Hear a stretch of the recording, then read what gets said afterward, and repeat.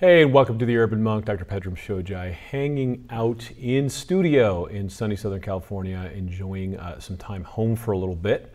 There are so many things going on in all of our lives. Reminds me of the Henry Ford quote, obstacles are the scary things you see when you take your eyes off your goal. My guest today was waving to mannequins and his eyes stopped working. And by the age of 25, he could not see.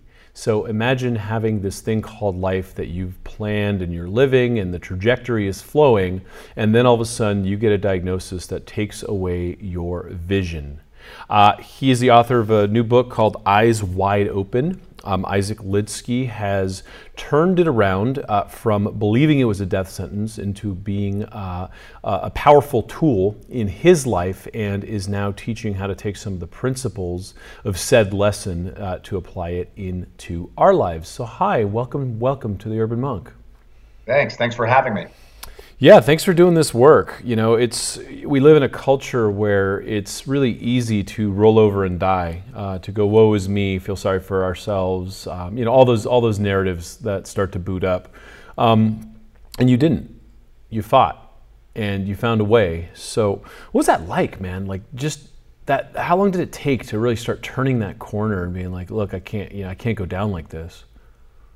At first when I was diagnosed, I was, terrified. And I did think, as you said, that blindness would ruin my life, was a death sentence for my independence and achievement. But the way that I lost my sight sort of progressively over time, which produced all these sort of bizarre effects, I literally saw firsthand that sight itself is this masterful illusion, right? You think that you open your eyes and there's the world, seeing is believing, sight is truth. But the reality is that our minds are hard at work creating this virtual reality for ourselves that involves a lot more than just information from the eyes. It's frankly only about 10% information from the eyes, 90% information from elsewhere in the brain. And yet it feels so real. And the big sort of aha moment for me, the big insight for me, was to realize that that's true of so much of our lives. So much of our lives that we experience as immutable truth kind of beyond our control is really in our minds. And it's up to us, literally in every moment, to choose who we want to be and how we want to live our lives. And once I saw that, I made some better choices for myself. That's interesting. So you have this lights out type of event that's happening, and so there's so much data, and we live in a very visually kind of dominant reality, right? Where what you see is what you get, and all this kind of stuff. And so with that of the five senses getting peeled away, and then you're left in the dark with your thoughts, what you're hearing, what you're feeling, and all that. How does that start to, do you have to reallocate processor bandwidth to other areas? Does it start to increase your intuition? Does it get you to become more introspective? What's that shift in your orientation when that starts to happen? So yeah, we are inherently visual creatures, as you say. About a third of our brain by volume is devoted to the experience of sight. And in any moment, in any second, the sort of visual cortex can claim up to 2/3 of your brain's processing resources. So as that goes away, when that goes away, you have a lot of free cycles, as you put it. And I started paying a lot more attention to my ears, to touch. Memory became more like a sense in a very interesting way. And it's amazing. The human organism is infinitely adaptable.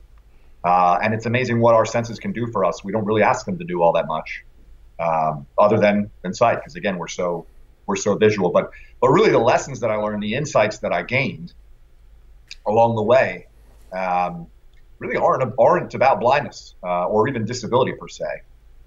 It's really about the opportunity we all have to live with awareness and accountability and intention and purpose in life. Amen. To me, you're like the ultimate alchemist, right? Turning lead to gold and transmuting that. So, you got a heck of a resume. Before all this, you were Weasel by Saved by the Bell, right. And then graduated Harvard College at age 19, degree in mathematics, computer science, Harvard Law School, law clerk to Supreme Court Justices Sandra Day O'Connor and Ruth Bader Ginsburg. And then you transformed a struggling $15 million concrete business into a $150 million business, started the Hope for Vision Foundation, and it goes on and on and on. So not only did you not roll over and die, you got a long list of accomplishments. So how did you pivot that? Because that to me is really powerful. That's an amazing thing that someone can choose to do versus rolling over and giving up and feeling sorry for themselves. Yeah, it's going blind turned out to be one of the best things that ever happened to me. It really did. Because those insights that I gained into our power and our responsibility to sort of shape the daily experience we want for ourselves, there was no escaping that. And, I put it to work throughout my life. So, the self-limiting assumptions we make about ourselves, the kind of lies we tell ourselves about what our purported strengths and weaknesses look like, the way we sometimes get confused about what success really is and what value really is in our own lives, our misconceptions about luck, all of these things, the way in which I went blind, I learned to really refocus and hold myself accountable, to be aware of the choices I was making in every moment for how I was living my life. And the upshot was, as you say, I've been blessed to do a lot of really neat things in my life as a result. I've been able to see beyond my fears and really pursue the goals, the objectives, the things that are important to me in my life. And it's brought me immeasurable joy and fulfillment and success. And like I said, really going blind turned out to be a real blessing. It's interesting. It took you going blind to realize that you never were seeing clearly in the first place, right? That's exactly right. And that's powerful. And so, that speaks a lot to the human condition. The Buddhists say that, most of us are walking around like hungry ghosts, right? Just absolutely unaware of what we're doing and where we think we're going. So what are some signs? So, we got people out there listening to this, watching this, and going, okay, well, where am I in this? Where am I not seeing clearly? Well, one of the real sort of pernicious forces in our lives is fear, and fear can really sort of distort and warp our realities. It's natural for us to feel fear. It's useful in many ways, certainly evolutionarily. It's very important. But fear can be pretty devastating. So I think a good place to start for folks is really to be on the lookout for things that they're afraid of. Another thing is, first and foremost, I think too often we can go through our lives without asking ourselves the questions that are maybe daunting in their magnitude, but they're pretty important. What is important to me? How do I want to be spending my time, professionally and personally? What kind of a spouse do I want to be? What kind of a employer do I want to be? What kind of a parent do I want to be? These are questions that we are answering every day of our lives, whether we like it or not, whether we know it or not. So, to me, better to do it purposefully, right? Better to do it with awareness and some deliberation than sort of by happenstance. Yeah, like anything. Either you're intending to do it and you're focused on it and you're clear on it, or you're stumbling through life, which is, I think what most people consider life, right? And so everyone's got these New Year's resolutions and all these things that they try to kind of recalibrate once a year, and then they go back into their stumble. Choosing not to choose who you want to be and how you want to live your life is itself a choice. And a pretty dark one at that, right? Because then the advertisers, the politicians, someone's going to choose for you, right? Oh, no shortage of people willing to choose for you. Yeah, that's it. Their entire industry is built around that. So how do we take this perspective and call it a lens or a filter, if you will, this eyes wide open lens, and use it in our lives, in personal life, in our business life, our family life? Like how can we use this perspective building tool? Sure. So, for me, it's a learned discipline. It takes effort. Even, for me, it's a daily aspiration. It's something that, frankly, some days I'm not so good at, other days I'm better at. But, I really try to sort of break it down thematically into kind of different different challenges or different threats to our ultimate sort of control over the reality we create for ourselves. So, we can talk about ways to try to see through fear. We can talk about ways to confront, our the things we tell ourselves about ourselves and what others might be thinking or feeling about us, and the way we feel about luck, the way we face ongoing struggle. So, I wish there were a one-size-fits-all answer, but it kind of depends on context. Yeah, sure. I remember growing up, my sister and I took piano lessons from a couple brothers who had, I don't know what the diagnosis was. I was a kid, but they were diagnosed with something that was going to take away their eyesight, and their parents doubled down very quickly and got them into piano. And they both became very, very good, accomplished pianists who then became piano instructors. And so I grew up with somebody teaching me piano for a few years who could not see.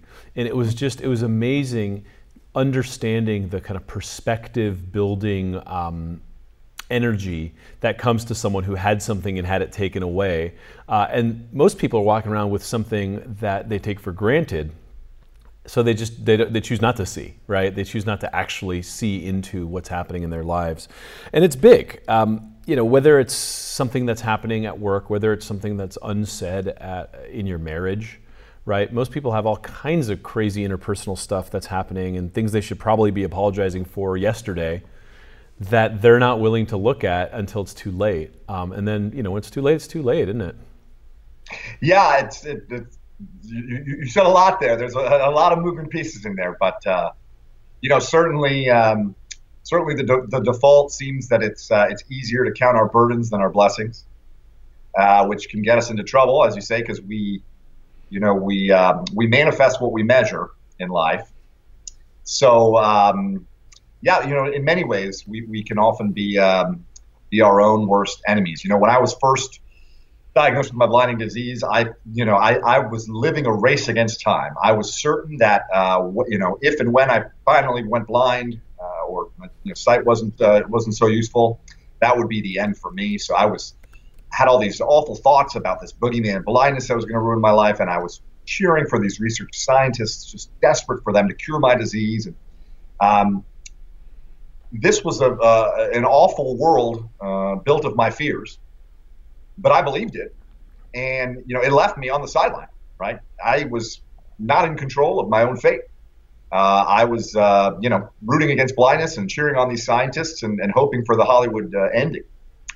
And looking back, it's amazing to me. Much like the experience of sight itself, we can experience our fears as are so real. We awfulize, we agonize. And yet it can feel so real. And if we're not careful, if we're not aware, it becomes real. It's sort of self-realizing or self-perpetuating, just by virtue of us believing it. So we just have such an awesome power, the human mind, that, if we're careful to understand, appreciate, and harness the power of our own minds, it's just amazing. It's a gift. Okay, so here you are paralyzed by fear. And you are in a bad way. You are betting for some sort of Hollywood ending, and the fear is starting to choke you up.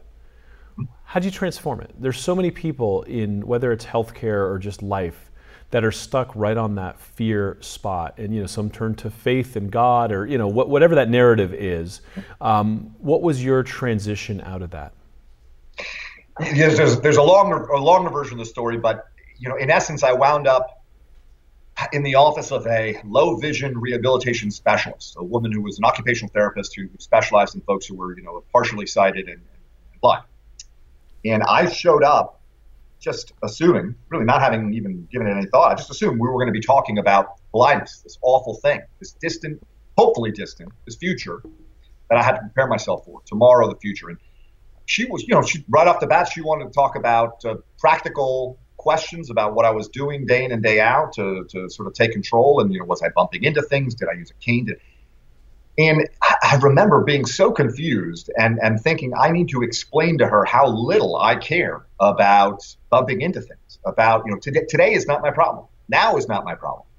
My problem is the future and all this awful stuff, and my problem's I'm losing my sight, and there's nothing I can do about it. And, she made a comment to me, if you used a cane, you'd bump into things less and you'd hurt yourself less. And it sounds silly. I'm only a little embarrassed to admit it, but, I had an epiphany. I realized right there in her office that everything I thought I knew about going blind or being blind was a complete lie, born of my fears. And worse, I had done nothing to learn about going blind or being blind. In a sense, I had to confront the fact that I was choosing to live in that world. Because there really only is now, this moment. That's all there ever is. So in that moment, I decided, whenever I felt afraid, I would ask myself, what precisely is my problem right now, discrete, manageable today that I face, that I can do about it? And two, what's the best thing that I can do about it? Just me. No heroes, no villains, no one to pray to for rescue or blame. Just me. What can I do about it? And when I made the decision there in her office that day to confront my fears in that way, my life really turned around. It was the beginning of a long process, to be sure, but it was a turning point. But you remember, what did you feel that day was the turning point, or looking back, you realized? Yeah. Okay. So it hit you like a gong. Like you're like, okay. Oh, it hit me. Yeah. Yeah. Yeah. It really was this realization, because I was trapped in sort of fear's myopic kind of tunnel of awfulness. And I was so confused. I literally had not left room for today, right now, this moment. Like, what can I do to make my life a little easier or a little better? And the realization that those were probably some pretty good questions for me to be thinking about. It really hit me hard. Yeah, what an angel. I mean, she helped rewire you from the sky is falling to just being good at being here. Yeah. And obviously you then took that as kind of a template and started applying it in life. And so I'm assuming some of this, so at 25, so how much of your education was post blindness, or did you already get all that in first? So, by the time I was, sort of in junior, senior in college, 18, 19 years old, my sight was kind of moving from nuisance to disability. It was a real challenge to read printed text. Excuse me. It was something, frankly, I tried to avoid at all costs because it was awkward and frustrating. And then, it sort of got worse going into law school and all that. So that really in my early to mid 20s, my sight ceased to be all that useful to me. And by the time I was 25, I was essentially, without any sight. Okay. And at that point, then you're doing corporate work, you're going into this concrete company. Like, how do you then apply things? So I had what I call an 8-year joyride in law, 7-8 year joyride in law. I went studied at Harvard Law School, which was just an incredible experience. And then I had a clerkship with a federal judge, and then I worked for the U.S. Justice Department. I got to litigate appeals all over the country. I was a year out of law school, arguing my own appeals. It was crazy. What age was this? What age? This was, I must have been, this is like 24, 25, 26, talking now. And anyway, then I, lifelong dream, got to clerk for 2 U.S. Supreme Court justices, Justices O'Connor and Ginsburg, which was amazing. Long story shorter, when I kind of made the obvious, quote unquote, choice at the end of all this to go work for a big international law firm, took a huge signing bonus, great salary and fancy office, and great business cards and all that. I pretty quickly found myself very dissatisfied with my career. Now, that's not to say that law is not plenty of people enjoy practicing law, find meaning in it, find their success in it, and that's great. The problem is I'm not one of those people. So, putting my money where my mouth is, so to speak, on my eyes wide open philosophy or vision.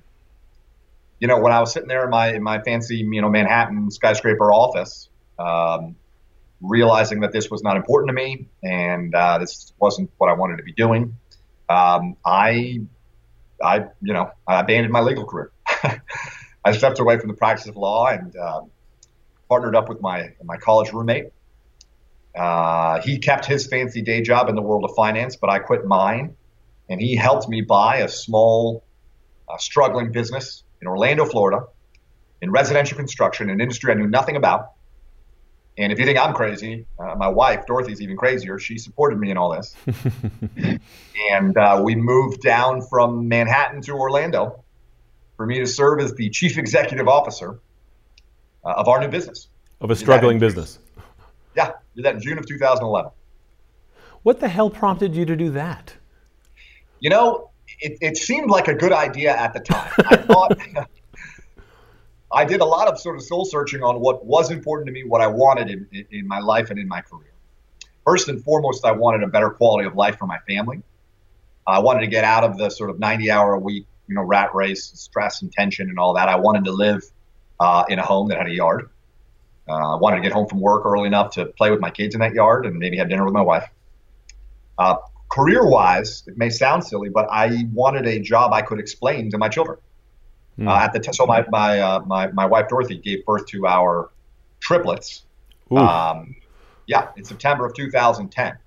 Wow. So I'm a new dad now, 3 times over, and I'm wanting a job I can explain to my kids. I'm wanting a better quality of life, and I'm wanting the opportunity to work with a team of folks, build a culture of excellence, and thrive with people and have some fun and do something meaningful for them and for our customers. So it seemed to me running a business was the way to go. Nobody was all that interested in hiring me to run their business, being a mid-level associate in a law firm.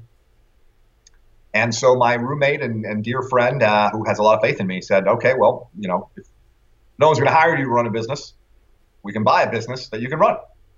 As my niece later put it, we bought me a job. Yeah.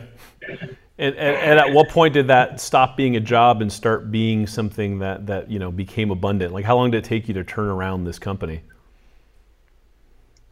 Well, so 3 months in, we realized that far from kind of treading water, this company was sinking like a stone.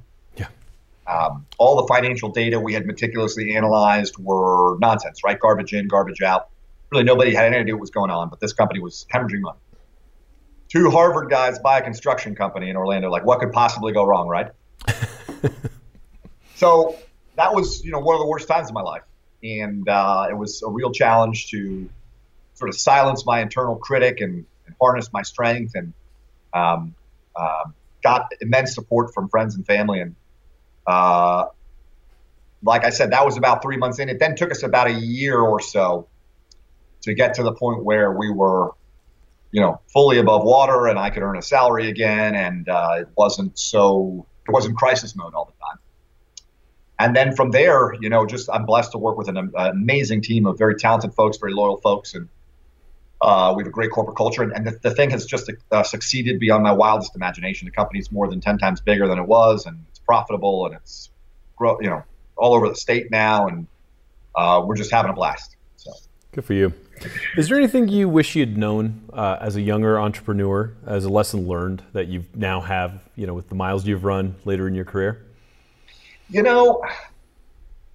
I kind of think that's a question that kind of defies the physics of life, right? We learn by doing, right? I mean, strength tested begets strength. You can only build muscles by tearing them.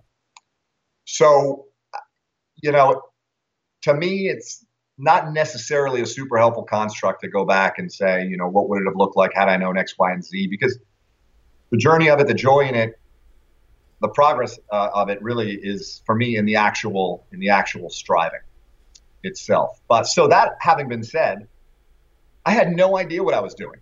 My intentions were good. I had a rough sort of sense of a plan. I tested my thinking with my wife and my family and my friends. I had no idea what I was doing. And that's, the value of the experience. So how does one apply eyes wide open philosophy to the way you went in and navigated that experience? Yeah, that sort of crisis mode. Yeah. So, I mentioned sort of working hard to try to silence that internal critic. For me, that's, like fear.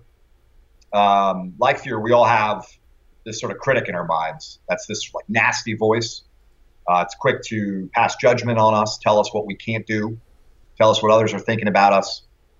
And the critic sort of presents this idealized world, soaring high above it all, this sort of view of perfection, which of course is impossible. And man, that critic can be so overwhelming that we never even bother because we're so convinced that we're beat, before we even get started. So, for me, and Teddy Roosevelt has these sort of famous remarks, right, where he contrasts the critic and the strong man, right? It's not the critic who counts, cold and timid souls and all that stuff. Anyway, for me, Roosevelt's critic is really our fear of failure. Again, juxtaposing it with the strong man, trying to find our inner strength. I would encourage folks, if they're when they're facing that nasty voice, to really hone in on right now, this moment. What is it that I really want to accomplish, right?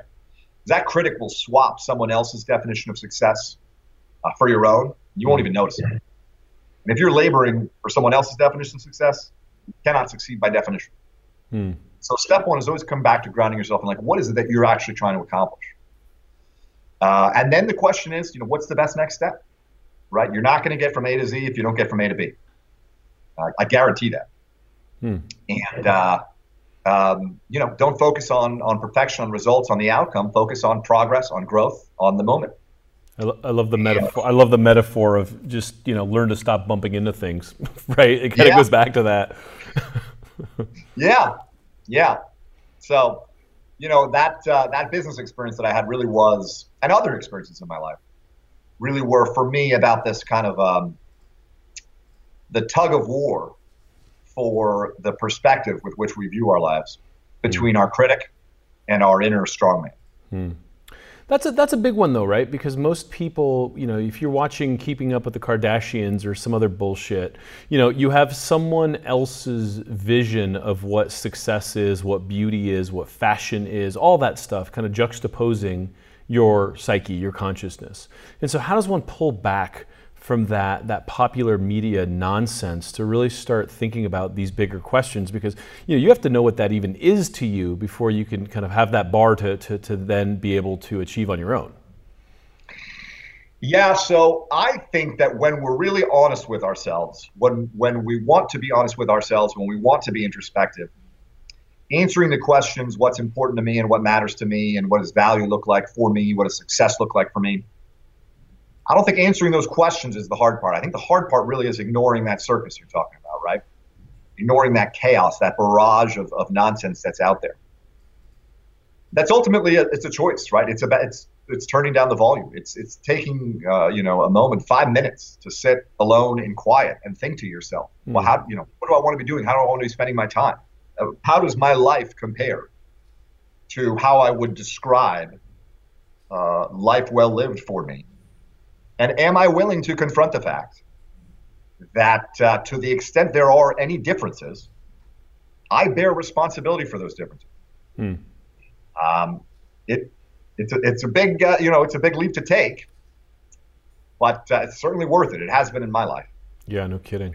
What's interesting is I took vows pretty early in my life and became a monk and spent a lot of times with my eyes voluntarily closed to meditate and spend a lot of time thinking about these bigger things and kind of shutting out. It's like you don't have that barrage coming in through your eyes, right? Which is nice. I don't have it coming in through. I don't listen to public radio. I don't watch normal TV anymore. And so a lot of it is also just having a better management program around the inputs of some of that circus to a certain extent, because it is overwhelming, right? You can't watch TV and not get something embedded. But then that's when you have the time to actually think about things. And so my perspective on this, and I'd love to hear, where you find this, because now suddenly you had a very profound shift, is when people stop the circus, there's this kind of intermediary phase where they start to feel kind of restless and bored and not knowing what to do with themselves because that input is something that they're so used to. So it's just this lonely place before you can actually get into that kind of deeper contemplative thought and in that space where you're actually thinking about the stuff that you're alluding to. Yeah, I mean, for me, that's about, trust. Trusting yourself, being comfortable with yourself, trusting that, I don't know, there's a poem, Desiderata, by a man named Max Ehrmann. And it's phenomenal. I absolutely love it. But one of the lines that I always think about is, there's no doubt the universe is unfolding as it should. And, we take so much nonsense and noise. We take so many burdens onto our shoulders when to stop and think, again, no doubt the universe is unfolding as it should. And my obligation is to myself to create the reality that I want to experience. It's hard to do, but it's also there's a piece in it. It's liberating. It's empowering for me. Learning to live eyes wide open. The sort of insights I gained as I went blind. Man, they were just liberating. Well, you've had a couple of these now. I mean, having triplets, that's kind of a kick in the teeth, man. That's a lot at once. So what did that do? Like, how did that change your perspective and your operating system, your outlook really in life? Yeah, so triplet pregnancy is a complex pregnancy, fraught with risks. And my wife, Dorothy, had an arduous go of it. And we pretty early on confronted some, agonizing information. Some of the medical folks urged us to reduce or eliminate one of the three in particular. There were some concerns about his viability. And there was a suggestion that we were maybe being negligent with respect to the other two by not eliminating one. It was just all sorts of stuff. So, there you go. No doubt the universe is unfolding as it should, and trust and peace. And it was hard, but we kind of fought through it. And then, our kids were born combined. They weighed less than 7.5 pounds. The little guy, the one that we were concerned about along the way, weighed less than 1.5 pounds. And they wound up spending 70 days, 70, in the neonatal intensive care unit. And as a mathematical proposition, miracle upon miracle upon miracle, escaped, every, complication, minor, major, everything in between. And the just astounding magnitude of that blessing in our lives to have these three healthy, thriving children is something that is never far from my mind. It is always a ready source of perspective for me. That I am the beneficiary of many cosmic windfalls out there, and there are struggles for life and death going on all around us every day, and so it's hard to take things too seriously. Yeah, no kidding. I got to ask, what does it feel like to hold a 1 pound baby in your? I don't want to say arm; it's probably hand. We couldn't hold him. Right. You just couldn't touch him for basically 70 days. For weeks, if not a month. Yeah. Yeah. I mean, his head was the size of a lemon. One of his nurses would take her wedding ring off and slide it up his arm over his shoulder. Wow. And he was intubated and all. I mean, talk about, the miracles of technology and science and healthcare. I mean, a modern NICU, neonatal intensive care unit, I mean, it is conducting a constant symphony of daily miracles. It is amazing what goes on in it. Mm-hmm. And but for that symphony, Dorothy and I wouldn't have any of these children, let alone three thriving, healthy ones. And it turned out so great that Dorothy and I decided to have another. So we have a fourth as well now. We have a 15-month-old little baby, Clementine. So triplets are 6.5. The baby's 15 months. And, we're overjoyed. Good for you. Good for you. Well, I'm really glad you got your head out of the sky is falling, fearful future and just started figuring out how to not bump into things. Because it created a really cool perspective in how you could then metabolize life, one thing at a time. What's in front of you is what you're dealing with, kind of thing. And so what a cool story. Isaac Lidsky, the book is called Eyes Wide Open. I am very happy that you pulled through and found this perspective, because now you're a philosopher and a businessman and a father, and also all these things are really powerful contributions to society, because they're anchored in reality, and kind of makes you the man that you are, and we need more of that. We need more thinkers, and people who can think for themselves. So I recommend getting the book, checking out his work, Isaac Lidsky, Lidsky, and let me know what you think. It's Dr. Pedram Shojai, the Urban Monk. I will see you next time.